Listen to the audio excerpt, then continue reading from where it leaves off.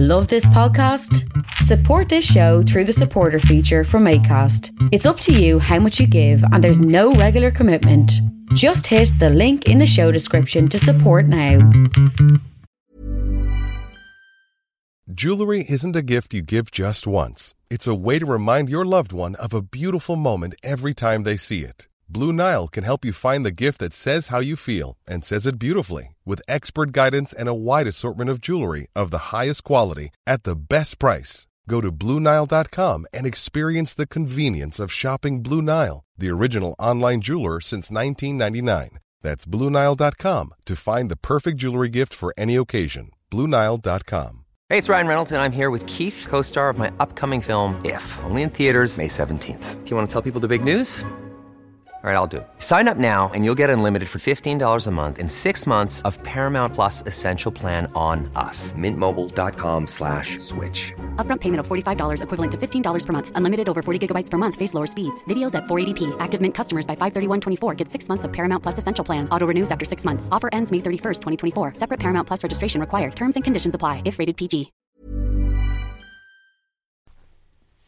So does this officially make me a YouTuber? Well, I hope not, but perhaps it may do. So what I'm going to do is just a little look at some of the comments that Daniel Ek, the CEO of Spotify, made during the week. I'm probably a little bit late to the conversation to really add much more noise to it, but just to maybe discuss it and put it into a little bit of perspective as to what it means, because I think that there's common misconceptions that are very often perpetrated by the modern media that means that people who use Spotify regularly don't really understand some of the parameters. So what he's basically said is, and this is to quote, I feel really that the ones who aren't doing well in streaming are predominantly people who want to release music the way it used to be released. I.e., what he's talking about is bands who make an album every 3 or 4 years. And he's basically saying that you need to constantly engage. The album itself is dead and that we should realistically submit to that fact. And the whole conversation, the whole tone of the interview is generally, it does smack a little bit of the sweatshop owner telling the people within the sweatshop to work a little bit harder, and, well, hasn't he given the local community some sort of focus for labour or something like that, and he might say, well, in 25 years you might work your way out of indentured servitude or something like this, you know. Okay, that's a bit extreme, but you get the point of what I'm trying to make. Is if he was just somebody who was looking from the outside in and observing what Spotify is doing and saying, well, look, you can obviously see that constant engagement is the only way to move the algorithm of Spotify, and that, let's be honest, making an album every 3 or 4 years is quite old-fashioned. But the problem is that he's the guy who actually has the key to the lock. He's the guy who has created this system. And the reason why I'm doing this short little video is because someone remarked to me about the capitalist ethic or even the conservative ethic of Spotify, which I disagree with, because fundamentally, let's just say a couple of things. Originally, the utopian ideal that most of Silicon Valley embraced, and someone like Spotify embraced through the early vision of the Pirate Bay, was this sort of utopian ideal that music, art, creativity would all be available to everybody, no matter what. And the thing about it is as a utopian ideal, it was fine, but what the consequences were to make it almost impossible for many, many people to have traditional methods of employment or traditional methods of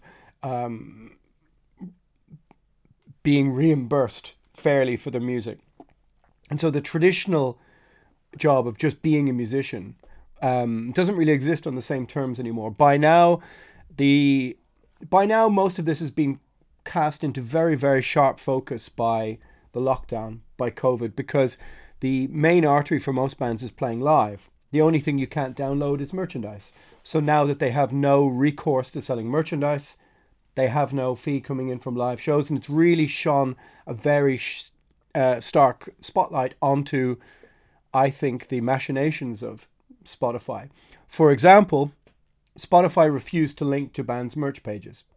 They just won't do it. I had a running argument with a woman, middle management CEO in Spotify in Sweden, who just said, no, it's just not the thing we do.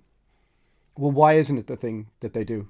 The one thing that could give bands a small injection of oxygen into the arteries, and they just point blank refuse to do it. The reason is because if you buy merch from Spotify, it's a kickback to a third party company that generally has nothing to do with the bands. That's the truth. The donate button that they posted is again a transaction between fans of the band and the band. It's not something that Spotify themselves have offered up from their profit margins. And so the main thing really is that what they are saying is that, look, you can't just be a musician anymore. You've got to be, let's be realistic. You've got to be a photographer. You've got to work Instagram. You've got to work all of these different platforms. You've got to also be maybe a gamer, because that's going to be one of the few non-gatekeeping revenue streams for you. You've got to be able to edit videos, because, I mean, let's be honest, in the old days, a band, would have hired a photographer and you had to pay the photographer. Now you have to be the photographer because there's no money coming in from anywhere. There's no money coming in from anywhere at all without playing live. I mean, even if you work in McDonald's, you know your minimum wage, but there is no minimum wage for creating music. There is no minimum wage. I mean, most people don't really realize this, but for every stream on Spotify, you get 0.701 of a cent. So that's a tiny fraction of a cent. And so just put that into specifics for you. That means that your average musician would have to stream about 300 to 500,000 times a month just to make minimum wage, the equivalent of working in a McDonald's or something like this. But what the mainstream media, when it's reporting news about Spotify, never really captures fully is that they constantly refer to the artist. Because we're living in the Ed Sheeranization of popular culture, they always assume the artist is one person and that the artist just uploads onto Spotify, and that transaction is between the artist, singular, and Spotify. But that's not the way a band works. Very often a band has a contract with a label. There's 3, 4, or 5 of them, or even more. So therefore, if you have a contract with a label, you're probably getting 30, 40% on your publishing or your digital deal.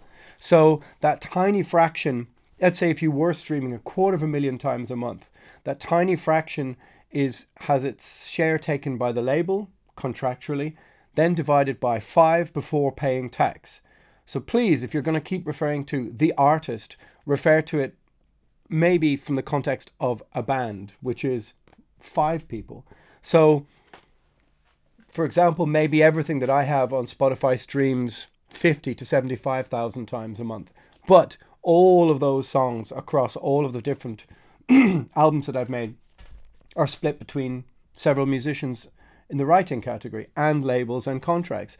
So realistically, streaming is worth probably not even 2 pints of beer to me every month. And yet I've probably streamed tens of millions of times. That's just the way it is. It will never pay the rent. So therefore, on those terms, how can you justify paying a photographer for proper photos? How can you justify all of the hours you spent on all of the other platforms in order to move people onto Spotify? Because the problem is that for bands who only view it as a promotional tool, the bands at the bottom, granted, it is a positive thing. It allows people in Guatemala, Peru, Siberia, whatever, to listen to your music, I suppose. But for the bands in the middle who this whole COVID experience has shown up, that need to tour, there is nothing coming in from streaming to recompense all of the other work that they have to do. And you can see this, for example, I'm making a YouTube video on the situation. So what Spotify wants to do is, of course, sell ads on the premium, but at the same time, all of the other platforms that we stream on don't make any money anyway. So what they're saying to you is like, basically, and I'll give you a little quote here, and this is quite. X says, there are two different trends here worth picking apart. We realize that a lot of artists are impacted in the short term by COVID and the impact it has on the live industry. The short term, I mean, live music is literally on its knees. And if this COVID situation continues into next year, it really will be on its knees. Most venues, small venues, will go bankrupt. They'll disappear, which is festivals will disappear. It's not just a short-term sticking plaster. As you very well know, a lot of the income today that artists are getting pre-COVID-19 is from touring and live performances. A lot of artists are struggling because of that. As a music fan, I'm hopeful and keeping my fingers crossed that we can go back to going to live shows again. That would be super meaningful. Okay. Yes, it would be meaningful to have that revenue stream reattached to the floating corpse of music right now. So what he's basically saying is that you now have to be the master of a dozen different, or at least to be competent in a dozen different skills, but that there is no, realistically for me as a musician, there's no set recompense on any of them. I mean, do you know who you would get in touch with at YouTube to ask how much is a revenue stream worth? Again, it's the dark arts that have always complicated the music industry. So the thing about it is that if you look at something like gaming, gamers can stream, people can watch them direct. The gaming industry is safe in the knowledge that its games are impossible to copy. And so it doesn't gatekeep. If I was very good at playing whatever it was, you could watch me and tip me. But Spotify doesn't allow any interaction between you and the fans. You have no idea who your monthly listeners are. You have no access to maybe even creating an email database where you could mail them out merch offers. All of these things are gatekept. They're gatekept from the bands deliberately so as they don't have access to the marketing information, which is mined throughout all platforms and cross-referenced, as we all know. So the main point of what I was trying to do here was discuss the fact, of course, that, as I said, the sweatshop owner admonishes his employees for not working harder, but yet he set up the sweatshop. That's the way it is. And the level of, how can we say, the lack of hubris, the lack of understanding that you are in possession of the key, but yet saying to people, well, it's not my fault that you can't open the lock, etc., is quite staggering and prompted me to even make something of a video. And also just to address the fact that, again, when you hear the artist, please remember that for a band that is 5 artists or 4, and they very often have contracts with labels that have different percentages in them. So they have to, for each one of those members of a band to make a living, they have to stream 5 times as much. So the reality is that very, very few rock or metal bands are streaming 500,000 times or 1 million times a month. In the grand scheme of things, rock has loyal fans who reward the band's at the merch table, reward them at festivals and coming out to see them live. But the top-heavy triangular system of reward that Spotify employs only really rewards a very small percentage of people at the top. The people at the bottom just see it as a handy promotional tool. It's the people in the middle, let's say the middle class, that it's taken their ability to earn. So that's what I would say. Or maybe I've just said the same thing 3 times. But I do have some advice for bands, maybe to tag on to the end of this short video. Just because of a couple of conversations that I've had lately made me want to try and just give some advice to bands. One is that in the current lockdown situation, of course there are many people who are out of work, whether it's front of house people, lighting people, stage hands, bouncers, drivers, caterers, all these people, which of course Eck takes no, does not address in his speech. But however, all of those people are now out of work. So when you see something on the mainstream media that seems to treat the music industry, live music industry, musicians as an almost frivolous term. I mean, maybe it's because it's become so devalued lately. I mean, the Irish Arts Council doesn't really want to help bands or musicians. It wants to help Instagram influencers and YouTubers so as it can piggyback on their reach, which I think is what a lot of people are doing. But I have some advice for bands. And the first is that beware of pyramid schemes. There are plenty of people who are trying to make money out of you during this lockdown period. And the fact is that you shouldn't be paying for menus of social media advice. You really shouldn't be paying for that. You shouldn't be kicking up, or let's say punching up economically to people who are taking advantage of your better nature. You don't need management if you're a small band. You don't need to be paying a manager. If a manager sees something in your band, they should be managing you on a percentage. You shouldn't be paying them a monthly tithe.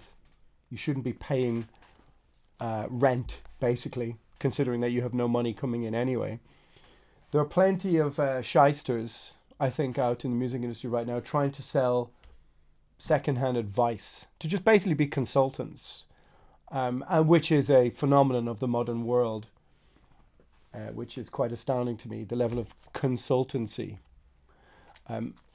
Think for yourself in the sense that just explore each platform and each device. You don't need to pay for someone to show you how to make a YouTube video. You don't need to pay to be shown how to hashtag or to understand metadata, or maybe just watch a video on how to make a video on Quick Movie. You don't need to pay for advice, because all it is pen pushing.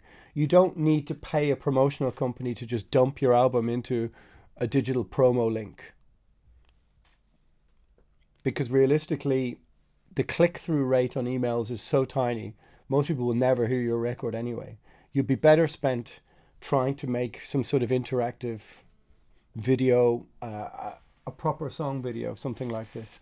You don't need to pay. Consider the concept of a pyramid scheme or even a hedge fund, or what those things mean or meant. And you don't need to kick up finances. You shouldn't be paying with money you don't have for advice that you can find yourself if you just take a little bit of time and space.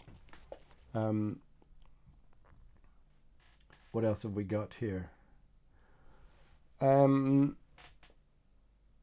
shouldn't be paying to release your records. There are labels out there who are saying, hey, you pay for the recording and we'll release it for you. Realistically, what are they doing? They're uploading it to a couple of platforms that you could upload to anyway. They're not pressing physical copy. Do you need physical copy? You did maybe if you were playing live, but you shouldn't be paying for your own recording to give to somebody else to just upload and fling around a few emails. You can do that yourself. If it seems daunting, well, at least be in control of your own destiny, so to speak, by doing it yourself.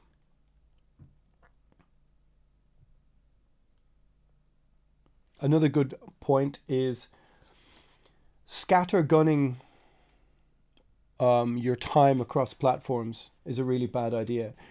If you have the time and the space, try and make yourself a little structure per week, which is Tuesday, 3 to 4, I'm going to work on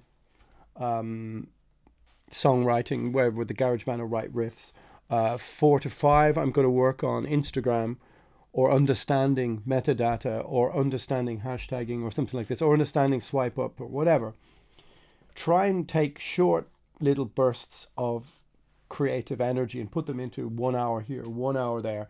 Don't just sit scattergunning, just randomly reading a story on this, watch a bit of YouTube, send out a photo on Instagram. I know it's very easy to do, but try and structure your time between understanding these things. Try and understand recording techniques, or try and do something like this, something worthwhile.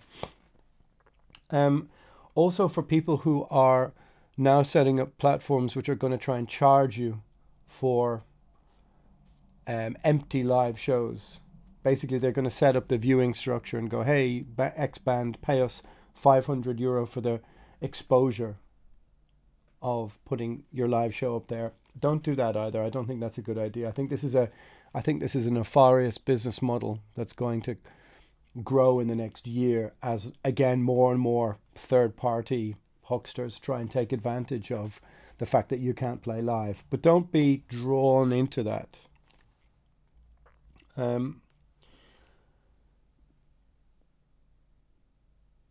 scattergun. That's a quite important thing. Try and structure your time. And even though I've been prone to catastrophizing maybe some of the things that are going to happen, don't feel too overwhelmed by negativity if you can. Something will come out of this. Now, I'm not known for my optimism. Indeed. But don't feel rushed. Don't feel pressured. Don't feel threatened. This might be just something we have to wait it out and see. But I just thought that I should make a short response video with a couple of different labored points. I'm sure if I get the hang of this, I can go, and make those fast cut YouTube videos. But I'm probably too old.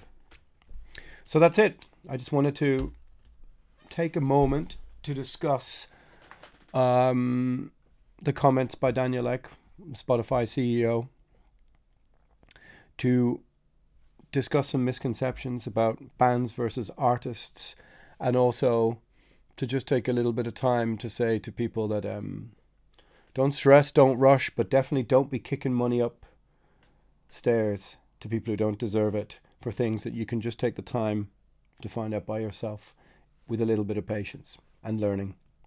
All right.